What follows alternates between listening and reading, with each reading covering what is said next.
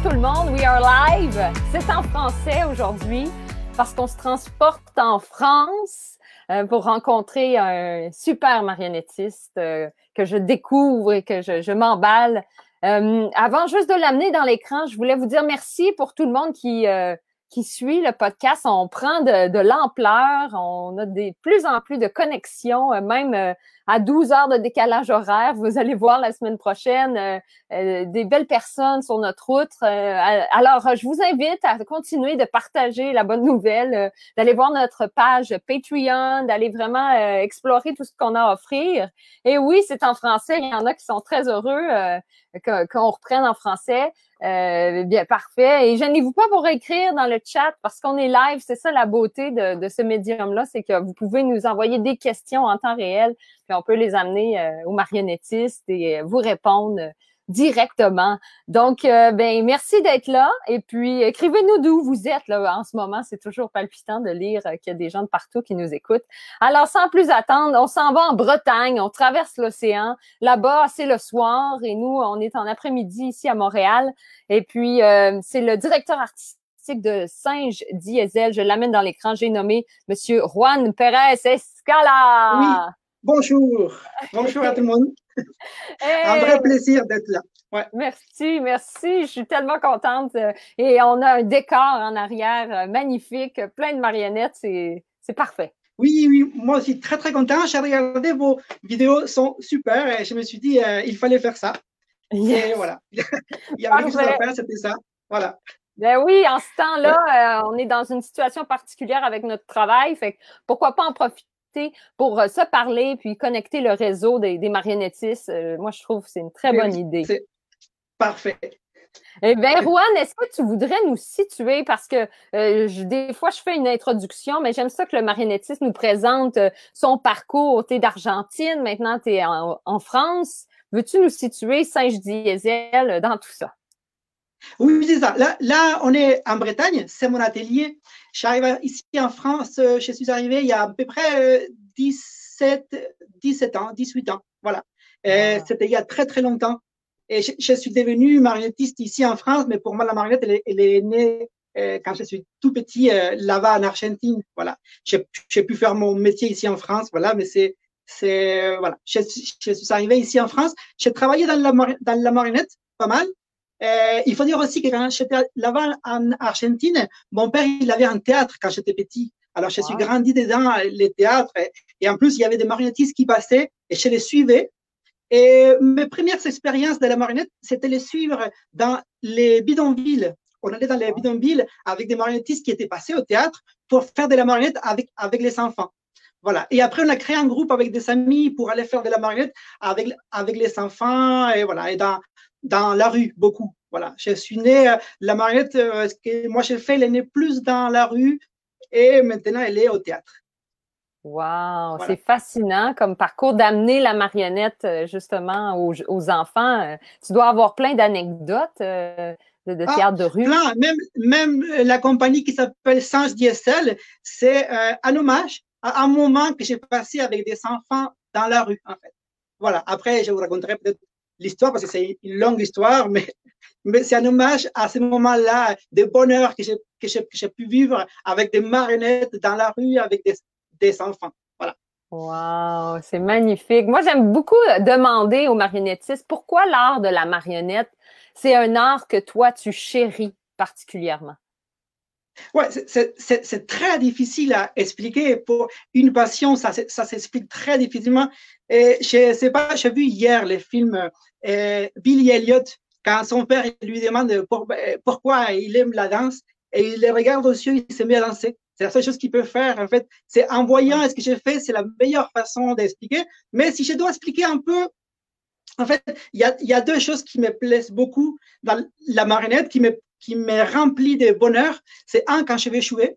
Un jour où je vais jouer, en fait, pour moi, ça va être un jour sacré. En fait, je vais les consacrer que à ça. Je commence les matins à répéter, à voir mon texte. Voilà, je dois arriver à chaque fois au moins 2 heures ou 3 heures avant au théâtre, même si mon décor il est installé. C'est des petits moments que je passe et quand je joue, c'est l'extase. Pour moi, jouer dans un théâtre, là, plus grand malheur qui est arrivé, bon, pour moi, parce qu'il y a eu d'autres plus grands, mais pendant ce temps-là, c'est de ne pas pouvoir jouer. Là, maintenant, on est confiné. Voilà, en France, on n'est plus confiné, mais pour devoir jouer, ça va être long. Et là, en fait, je me suis rendu compte, j'ai vraiment angoissé parce que je ne jouais pas. Ça m'est arrivé jamais de ne pas jouer pendant un mois ou deux, par exemple. Voilà. Et du coup, c'est ça, c'est mon plus grand bonheur, c'est ça. Quand moi je joue, c'est vrai que c'est un peu comme un joueur de foot, en fait. Quand il va jouer, il donne tout, en fait.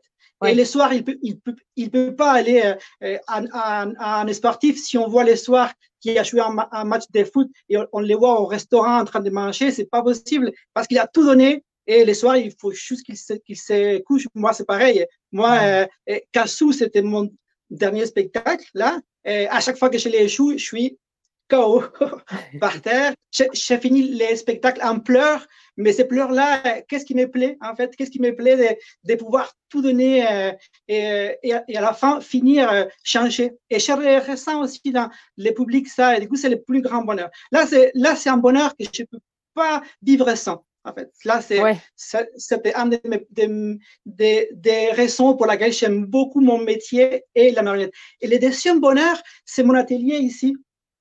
Oui. Pour moi, la marionnette, ce n'est pas un objet. Moi, je dis beaucoup de fois, c'est un état d'esprit. Peu importe l'objet qu'on a, en fait, la marionnette, pour moi, c'est un peu comme le surf. Un surfeur, il est un surfeur dans l'âme. Voilà. Peu importe s'il va faire du surf ou pas. Moi, la marionnette, c'est un état d'esprit.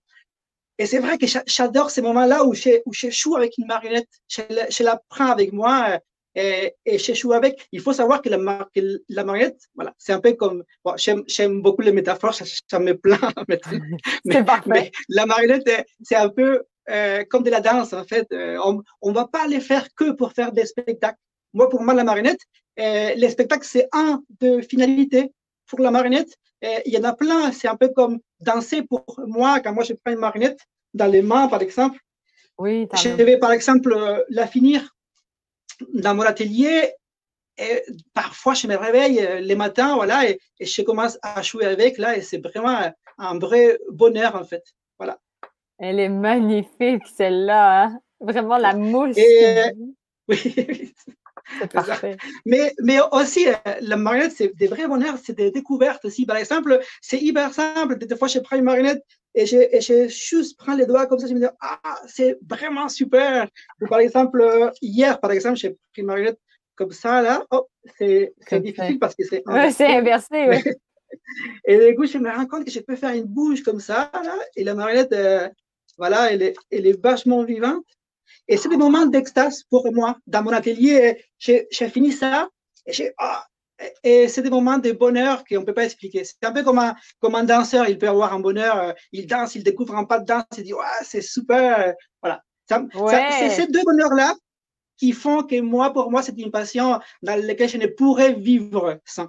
Pour raconter aussi une anecdote, c'est que je suis partie, par exemple, en voyage avec ma femme en Argentine et je lui avais dit pas de marionnettes parce que c'est les vacances, en fait. C'est elle qui m'a dit aussi. Et du coup, on était dans l'avion avec les sacs où en momie, en fait. Et du coup, j'ai pris la main et j'ai commencé à faire. En fait, je ne pouvais pas m'empêcher. C'est une super anecdote, ça. Ouais. J'en ai une autre aussi. Il y a pas très longtemps, j'ai regardé des photos de quand j'avais 20 ans. Et j'étais partie en Argentine, en Patagonie, escalader la cordillère des Andes. Et là-bas, il faut amener les moins de choses possibles. Il faut amener de l'eau à manger et à s'habiller, l'essentiel. Ouais. Et je ne me rappelais pas, je regarde la photo et je vois dans la photo mon sac. Et de mon sac, il y avait un bras qui dépassait comme ça. Et c'était parce que j'avais amené une marionnette. Voilà, je ne me rappelais pas. Mais pour moi, l'essentiel était l'eau à manger et les marionnettes. Voilà. Wow, c'est parfait. C'est tellement intéressant de t'entendre. On sent tellement ta passion. Puis même ici, il y a des commentaires. Céline Michel qui dit et c'est tellement un bonheur pour nous de les voir prendre vie tes marionnettes, Juan. Je pense qu'il y a des gens qui apprécient beaucoup ton travail. Justement, tu es venu à Montréal durant l'hiver, la neige et tout ça. Ça a bien été ta tournée? ici à Oh, Montréal? ah ben oui, j'ai adoré, adoré l'équipe des Castelliers. Voilà, c'était pour moi un bonheur de les rencontrer parce que j'étais déjà venu au Québec là, et c'était un bonheur incroyable. Les publics aussi étaient fantastiques. J'ai beaucoup beaucoup aimé jouer pour eux. Ils m'ont rempli. Voilà, C'est voilà. super. Ben oui, puis ma prochaine question, c'est vraiment, peut-être tu auras une autre anecdote succulente, c'est de savoir quand est-ce que ton coup de foudre pour la marionnette est arrivé. Mais mon coup de foudre, c'est très difficile à expliquer parce que ça vient des très très petits. Voilà. OK. Mais par contre, ce que je peux dire, que je réfléchis maintenant, et je pense que c'est au moment où je me suis rendu compte que la marionnette était pour moi une liberté absolue, où je pouvais tout faire. Parce que quand j'ai commencé à faire la marionnette, je me rendais même pas compte que je faisais de la marionnette parfois, parce que dans la rue, par exemple, avec les enfants, on mettait des fils de partout et on faisait la marionnette sans avoir un castelier, sans avoir un cadre, sans avoir un théâtre. Mais sans me rendre compte, je faisais, et je ne savais pas que je faisais de la marionnette sans ces cadres-là. Et après, une autre chose qui m'a beaucoup marqué, il y en a deux films qui m'ont marqué. C'est dans le film de Jim Henson, Labyrinthe, quand j'ai vu qu'on faisait des marionnettes avec les mains. Et après, dans le film de Charlie Chaplin, quand Chaplin il fait une marionnette avec des fourchettes, avec des petites pains, en fait. C'est dans la rue vers l'or, le film. Voilà. Et Oui. du coup, ces moments-là, pour moi, quand j'étais très, très petit, c'était pour moi les moments où j'ai découvert qu'on pouvait tout faire, qu'il ne fallait pas un cadre, qu'il ne fallait pas quelque chose, qu'il ne fallait pas être au théâtre, qu'il ne fallait pas.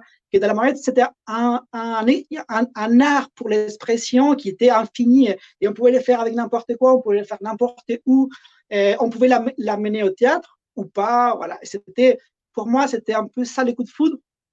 Après, pendant ma vie, il y en a eu plusieurs coups de foudre, mais les coups de foudre les plus importants, je pense que c'était sur la scène. Oui. Par exemple, quand j'arrive ici en France, je ne parlais pas très bien français, je ne faisais pas vraiment des spectacles. Et il y avait un univers ici en Bretagne magique avec des conteurs. Les conteurs, ils racontent des histoires. Et à un moment donné, j'ai commencé à les regarder beaucoup. J'ai habité dans un endroit où tous les semaines, il y avait plein de soirées contes. Et petit à petit, j'ai commencé à monter sur la scène. Et petit à petit, j'ai commencé à jouer avec. Et c'est ça les coups de foudre, parce que je voyais que les gens répondaient. En fait, dès que je montrais, là c'est par exemple une de mes premières marionnettes. Et du coup, même sans parler français, je me montais sur la scène. Je faisais juste des gestes et tout ça. Je faisais la marionnette qui vivait et j'ai commencé à raconter comme les conteurs, mais sans la parole. Voilà. Et ça, c'était un coup de foudre parce que je revenais chez moi les soirs et je conduisais dans les noirs. Je me disais, ah, c'est ça que je veux faire. Voilà. Alors, Wow, voilà.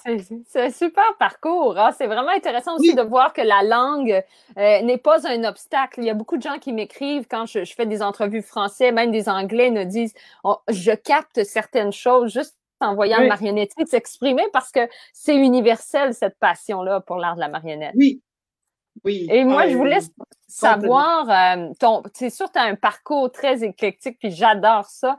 Pour toi, le meilleur champ d'études pour un marionnettiste, qu'est-ce que ce serait? Ben, moi, pour moi, en fait, il y a des fois des marionnettistes qui sont venus me demander ça. Parce qu'en fait, là, ici, où je suis, chez un atelier où les gens viennent, beaucoup, on a créé un festival de marionnettes. Et en plus, j'ai appelé plusieurs marionnettistes de la France aussi pour s'ils voulaient venir. Et maintenant, on est cinq marionnettistes. Et j'aime beaucoup ça, former les gens et dire aux gens, voilà, la marionnette, comment la faire quand on me demande des conseils et tout ça. Et à un moment donné, je me rappelle, il y a quelqu'un qui m'a demandé comment je peux aller vers la marionnette. Et en fait, je lui ai juste dit, ne te trompe pas de chemin, va vers la marionnette. Beaucoup de fois, y a des gens qui aiment la marionnette et qui se mettent à dire, ah tiens, je vais faire comme tel ou tel film ou comme telle ou telle pièce de théâtre. Et en fait, la marionnette, c'est des codes, c'est un langage qu'on a créé tous les marionnettistes depuis longtemps. Il y a tellement de choses à apprendre de la marionnette même. Voilà. Après, oui, pour faire un spectacle, on peut s'inspirer des films ou des livres qu'on a lus, moi-même, je m'inspire beaucoup de la poésie, par exemple, je lis beaucoup de poésie avant de créer un spectacle, mais ça doit être peut-être 20% de ce que ça nous inspire. Pour faire de la marionnette, on doit s'inspirer de la marionnette, on doit voir beaucoup de spectacles. Ça, c'est essentiel, aller voir beaucoup. Et après aussi, on doit jouer avec. Voilà. La marionnette, c'est un peu comme un cerf-volant, en fait, on la fabrique, ça a besoin que ça vole, en fait. Voilà. Et du coup, on prend la marionnette, on joue, on la regarde, on la découvre. Et ça, c'est la meilleure école qu'il y a, en fait. Jouer et se connecter, voilà, avec la marionnette. Oui. Et la créer, bon, si on ne le sait pas créer, voilà, on peut aller vers des gens qui savent. Moi, il y a des gens, ici en France, il y a des écoles, comme par exemple l'école de Charleville-Mézières, en Allemagne, l'école de Berlin, voilà, il y en a en Europe plusieurs écoles. Moi j'ai donné des cours dans une des écoles, mais je me suis rendu compte que voilà, l'école c'est bien, mais aussi aller vers les champs aussi, c'est très bien aussi. Aller vers un marionnettiste qui t'apprend. Beaucoup de fois, les idées, c'est pas très bien de les voler, c'est juste aller demander, hop, est-ce que toi tu peux m'apprendre ça? Et quand on va comme ça, tout le monde peut t'apprendre des choses. Voilà. Oui. Je peux raconter une autre anecdote. Vas-y. En fait, un jour, il y avait. Moi, j'ai appris comme ça. En fait, moi, j'ai appris parce que mon père, il m'a appris à faire ça. En fait, qui c'est que toi, t'aimes bien? Vas-y les voir. Même s'il est très, très connu, vas-y les voir. Parce qu'il y a très peu de fois où ils vont te fermer la porte et dire non, je ne peux pas faire ça. Simplement, tu les demandes. Voilà, j'aime beaucoup ce que vous faites. Est-ce que vous pouvez m'apprendre? Est-ce que vous faites? Voilà. Et je vais voir quelqu'un et je vais voir avec mes marionnettes. J'ai pris des marionnettes. Voilà, bon, je vais prendre peut-être celle-là. En fait, j'ai pris mes marionnettes là et je suis allé les voir à dire tiens, est-ce que tu peux m'apprendre comment faire? Et du coup, il a pris la marionnette. Et moi, je lui ai dit, bah, il faut mettre la main à l'intérieur. Bah, je les disais pour voilà, cette marionnette-là, comme ça. Il dit, ah non. Je dis, non, regarde juste ça. Regarde juste ça. Il a pris la marionnette, il l'a jetée en l'air, en fait. Et la marionnette, elle est tombée. Il dit, mets-toi juste en bas comme ça, là. Et il jetait les marionnettes, il a pris tous mes marionnettes, les jetait en l'air. Moi, je me suis couché par terre, il a jeté en l'air. Et moi, je les voyais arriver, les marionnettes. Et en fait, il m'a dit, c'est ça la marionnette. C'est des sentiments qu'on peut avoir, c'est des sensations, c'est des expériences qu'on peut avoir avec des objets. Et c'est vrai parce que j'ai passé un moment magique avec un marionnettiste. En plus, c'était dans un hangar, c'était dans la campagne. C'était un moment de ma vie où j'ai appris le plus de toute ma vie de la marionnette. Je me suis rendu compte que la marionnette, c'était pas juste aussi la manipuler comme on a envie de le faire. La marionnette, elle vient aussi, elle se nourrit de tous les gestes qu'on peut faire. Voilà. Ouais. Ah, c'est magnifique, hein? C'est vrai, il faut écouter. Moi, c'est ça, je découvre. Les marionnettistes, ils sont pleins d'humilité et ils sont capables d'écouter aussi. C'est sûr, on est dans l'action, c'est l'art du mouvement, mais de recevoir ce que la marionnette, elle t'envoie. Justement, ma prochaine question, c'est, est-ce que tu as, toi, ta propre définition d'une marionnette? Tu sais, quand un enfant arrive et te demande, mais c'est quoi une marionnette? Est-ce que tu as une réponse pour répondre à ça? Je peux répondre avec, oui, je peux répondre avec différemment de comme j'ai répondu avant, parce que j'ai un peu dit beaucoup de choses, oui, mais à chaque fois, j'aime bien dire sur d'autres choses aussi. Et ouais, moi, la marionnette, c'est un peu comme les conteurs, en fait. C'est faire des images dans la tête des gens. Et peu importe les moyens, en fait, les conteurs, ils vont les faire avec la parole. Et un cinéaste, il va te le faire avec des images qui sont déjà faites. Et ce qui est bien dans la marionnette, et ce qui est mieux que dans le cinéma, c'est un peu comme dans les livres. L'auteur, il va essayer de te mettre le plus possible dans la tête pour qu'on puisse imaginer. Dans la marionnette, on a des outils pour mettre des choses dans la tête de celui qui est en train de voir. Et les gens, ils vont voir des fois des choses que toi, tu-même, tu n'as pas pensé.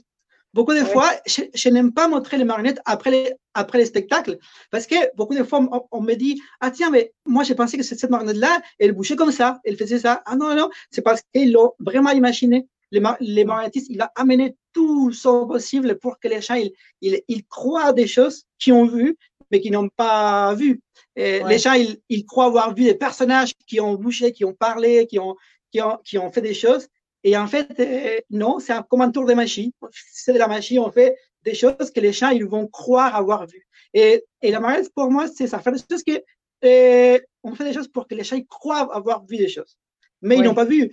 Et quand on voit un spectacle, il y a un vieux qui se promène sur scène en marionnette. Ils n'ont pas vu un vieux qui se promène sur scène. Et les marionnettes, ils veulent aussi, les marionnettistes veulent aussi jouer les jeux. Voilà.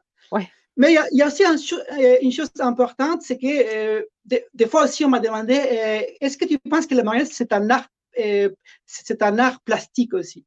OK, ouais. Et en fait, moi, je pense que non, parce que les gens, ils pensent que la marionnette, c'est le théâtre, mais visuel, c'est un art visuel, voilà.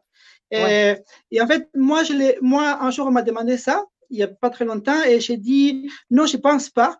Moi, je pense que la marionnette, c'est un art humain. Parce que si la marionnette était un art visuel, en fait, on serait pas très bien en ce moment, parce qu'il y a des choses qui nous dépassent beaucoup. Les cinémas, avec les images de synthèse, par exemple, ou la robotique maintenant, ils peuvent faire des choses beaucoup mieux de ce que nous, on peut faire. Moi, je peux faire une marionnette qui bouge juste la bouche comme ça. Et en fait, quelqu'un qui fait des films d'animation, il va faire qui va dans tous les sens. Ouais. Alors, si c'est pas un art visuel, qu'est-ce que c'est? En fait, pour moi, c'est un art humain. Ouais. Pour expliquer ça, moi, j'explique que, imaginons qu'on voit un spectacle de théâtre d'ombre, des ombres qui bougent là. Ouais. Et à la fin du spectacle, les marionnettistes ne sortent pas du castellet derrière. Et on voit que c'est fait par ordinateur. On dirait, c'est, comme on disait ici, c'est l'arnaque. Voilà. Voilà. C'est pas bon. Moi, je voulais voir un marionnettiste qui sort derrière. En fait, dans la marionnette, s'il n'y a pas un homme derrière ou à côté, ça n'existe pas. Voilà. C'est un autre art. Pour moi, la marionnette, c'est un art où il y a un homme à côté. Un homme ou une femme. Voilà. Mais bon, si je devais expliquer ça à un enfant, je ne l'expliquerais pas comme ça. Mais c'est très beau. Parce que c'est ça aussi, hein, on est tous des praticiens. En tout cas, il y a beaucoup de fans qui sont des gens qui découvrent cet art-là, mais aussi des gens qui cherchent à le définir. Puis le fait qu'on parle de ça tous ensemble, les marionnettistes, je trouve qu'on trouve un beau vocabulaire commun et international, et c'est ça qui me fascine. Oui. C'est totalement. Super. Oui. Merci à toi. Ça me fait plaisir. J'adore ça. C'est tellement passionnant. Est-ce que tu crois, toi, que l'art de la marionnette est en ascension ou peut-être que ça devient moins populaire? Qu'est-ce que tu penses? Et pour moi, l'art de la marionnette, en fait, c'est un art qui n'a pas encore fait ses preuves.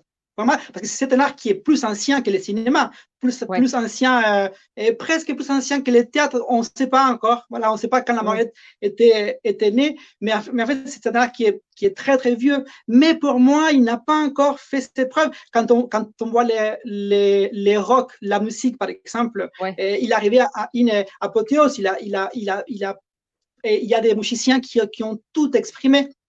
En fait, je pense que la marionnette n'a pas encore fait ça. J'ai l'espoir et qu'à un moment donné, il y a des auteurs. En ce moment, on voit des gens dans la marionnette qui font des choses extraordinaires. Avant, on a vu. Moi, j'ai parlé tout à l'heure de Jim Henson. Pour moi, c'est quelqu'un qui a révolutionné la marionnette en Amérique. Il y a quelques temps, il a fait des choses. C'est un peu comme être arrivé en premier. Il y a plein de gens qui se sont beaucoup inspirés. Mais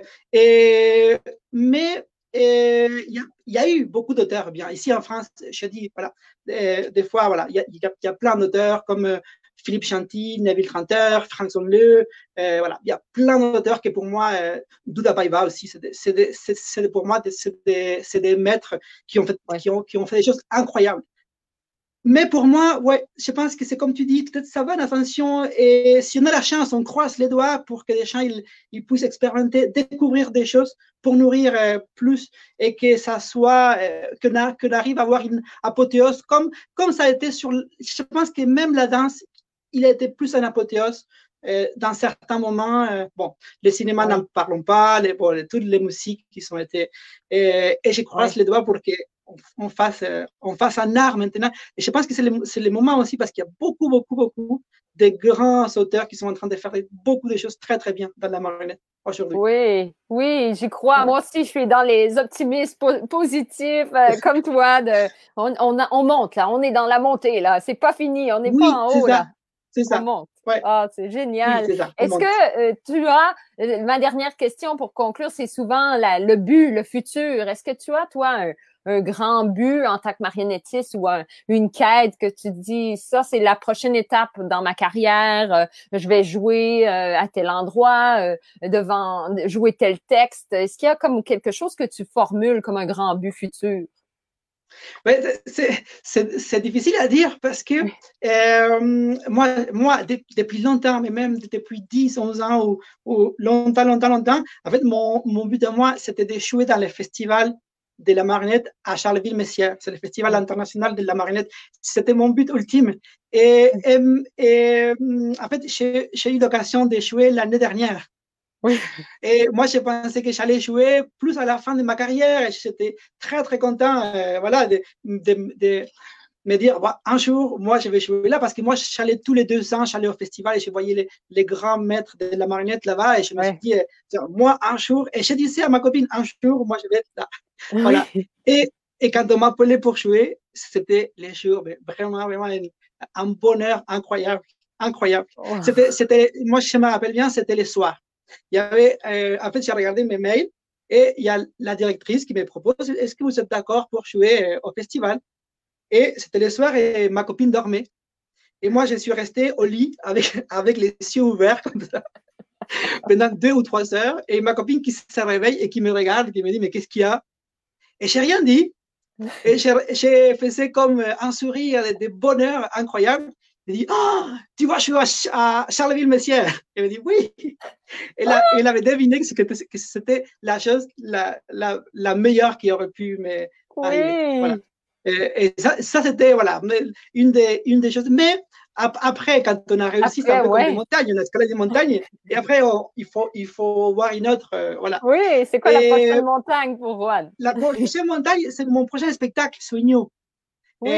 Sueño, c'est un spectacle que pour moi, bon, ici en France, on prend beaucoup son temps à faire les spectacles. Cassou, il m'a pris 2 ans. Louis Sueño, ça va me prendre 2 ans et demi, en fait. Ouais. Normalement, il sort à Charleville-Mézières dans un an et demi, septembre 2021. Ouais. Et en fait, ma prochaine montagne, c'est que Sueño soit le spectacle que moi, je rêve. Voilà. Ouais. Oui. C'est un spectacle que j'ai commencé à créer depuis un an à peu près, un an et demi. Et en fait, j'ai mis tellement de choses que j'aime dans ces spectacles, j'ai envie que ce soit un bonheur et qu'il y ait autant de succès que Cassou, voire plus. Voilà. Wow. Après, il y a des endroits aussi que j'aimerais beaucoup jouer. Là, avec les confinements, on n'a pas pu aller à jouer. On avait une tournée aussi en États-Unis et en Corée du Sud aussi. Et je n'ai OK. pas pu aller. Voilà. Ouais. Ouais, on avait aussi en Finlande des possibilités, tout ça, et les jours où ils nous ont dit ah non, c'est pas possible. Bon, tant pis, c'est pas grave parce que j'ai fait déjà mes rêves, ils se réalisent petit à petit. Et Sueño, Oui. j'espère qu'il va avoir un succès que je puisse voyager avec aussi. Voilà. Ben tout à fait. Tu as tellement de passion, c'est tellement contagieux. Il y a même des gens ici Oui, qui écrivent et super. Eliane Lily qui dit tu es formidable dans tes spectacles. J'ai un Ah, très super. bon souvenir en Bretagne Ah, merci justement. beaucoup. Il y a des beaux Ah, commentaires ici là. Ah ouais, moi ça me touche beaucoup, hein, ça me touche. À chaque fois, je sors de la scène et que je vois les gens qui me disent des compliments, je me mets rouge, mais vraiment, en fait, ça me plaît beaucoup que les gens ils me disent. Parce que c'est Oui. beaucoup de travail. Des fois, c'est un an et demi, 2 ans, 3 ans, et on les montre. C'est 3 ans qui sont là sur la scène, que les gens ils te disent, ah ouais, on a beaucoup aimé. C'est vraiment, on a bien travaillé. Oui, c'est Voilà. ça. Et est-ce que tu voudrais nous montrer peut-être un objet? On en a vu quelques-uns, mais pour finir, mettre un mot de la fin, un point sur notre entrevue. Ah, j'en ai montré beaucoup, peut-être, ouais, je vais te montrer aussi plusieurs parce que, en fait, ouais, Non. j'en ai pas mal. Par exemple, lui, Oh, j'aime beaucoup. oui. L'autre jour, j'avais fabriqué, je me suis mis à faire des trous derrière et du coup, j'ai commencé à bouger comme ça. Je me dis, lui, j'aime bien. Voilà, il est super. Et ça, par exemple, aussi, je devais aller au Canada, à Québec, il y a 3 ou 4 mois, là, à Castellier. Et du coup, je devais faire un spectacle que j'ai à peu près improvisé aussi. OK. Et du coup, ouais, et en plus, presque tous les marionnettes, je les ai fait en une semaine à peu près. Et du coup, je me suis mis à travailler longtemps dans mon atelier et ils sont sortis des choses comme par exemple ça. En fait, je devais raconter des amoureux qui se traversent, qui rentrent dans la tête et qui pouvaient voir ce que l'autre il pensait. Et du coup, à un moment donné, j'étais dans mon atelier, je dis, ah, tiens, regarde, hop. Et je me suis dit, oh, c'est super. On a l'impression qu'ils se regardent, qu'ils se regardent à l'intérieur. Oui, c'est Voilà, et du coup, magnifique. ça, voilà, c'est un bonheur que je peux Oui, c'est des partager des découvertes, moments hein? comme ça. C'est Ouais. beau. Sinon, Oh, j'adore ça. L'atelier peut-être est je plein, peux dire bondé. les mots de la fin avec Ah, lui. Sinon, lui, c'est des marionnettes que j'aime bien parce que j'aime oh, bien jouer avec les enfants avec. oh Voilà. oui, hein? Mais Le vieux monsieur. comme c'est inversé, là, je n'arrive pas à voir. Il faut pas que je regarde l'écran alors. Voilà. Ouais. Voilà. Oh. Ben, voilà. Voilà. Je suis très content d'être dans ton podcast. Oui, mais ça me fait très C'était. plaisir. Ouais. Et oui, merci beaucoup. Moi aussi, Vraiment. beaucoup. Juan, Ouais. c'est un Ah, moi moment, aussi, là, beaucoup, j'ai le beaucoup. sourire ça fait mal les Ah joues ouais. tellement que c'est du bonheur tout ça, là. Bon, merci. Ah ouais, merci. Ça me fait très, très Oui. plaisir. Puis si on veut voir Mm. plus de ton travail, hein, est-ce que tu peux aiguiller peut-être les gens qui nous regardent? On regarde ton site web, il y a il y a des photos, là, ton Facebook, on Et, peut. ouais, en fait, je suis très, très mauvais à ça. Très, très mauvais. Parce que je n'avais pas mon temps pour faire un beau site internet et tout ça. Mon site, les gens ils peuvent le voir, mais il n'y a pas beaucoup de choses. Il faudrait que je me mette, mais à chaque jour, je me dis, ah tiens, je vais peut-être aller pour. Il y avait aussi, je devais mettre mon texte de mes spectacles, je ne l'ai pas fait. Des photos aussi, je n'arrive pas à prendre aussi des photos de quand je fais ou des vidéos. Et je suis tellement concentré quand je joue que je ne me rappelle pas. Et du coup, je n'ai pas Ouais, beaucoup. Et après, j'en ai fait un podcast aussi, mais juste avec de la parole aussi, que les ouais, gens ils peuvent voir et sur YouTube. On peut mettre Singe DSL et on peut ouais, les trouver. Mais je vous ouais. promets, je m'éterai bientôt. Mais je vous promets aussi, je reviendrai à Canada aussi pour Oui, bien montrer ce que moi oui. j'ai fait. Ah, tout Ouais, à fait. Bien, on c'est donnera un ça. coup de main là pour les médias sociaux. Nous, on s'en devient bon là pour être capable de Ah mettre des choses oui, en c'est ligne. ça. Oui. C'est génial. Ouais, il me faut. Ouais, Oui, ben merci beaucoup, Juan. C'était ouais, fabuleux de traverser l'océan, de voir ton travail. Et puis tout le monde, merci d'avoir été là, d'avoir écouté ouais, cet épisode en le vent, en français. On est heureux. Et puis ouais. partagez cet épisode-là. Ça va se retrouver sur YouTube, sur Spotify, Ok, maintenant sur Apple Music. On se répand. Fait que gênez-vous pas pour partager super. la bonne nouvelle. Ouais, il est faut. Ouais, Oui, merci beaucoup tout il le faut. monde. Donc, je vous dis à Ouais. bientôt. On a d'autres épisodes qui s'en viennent. Allez, bye bye tout le monde. Merci Rouen encore. Bye bye.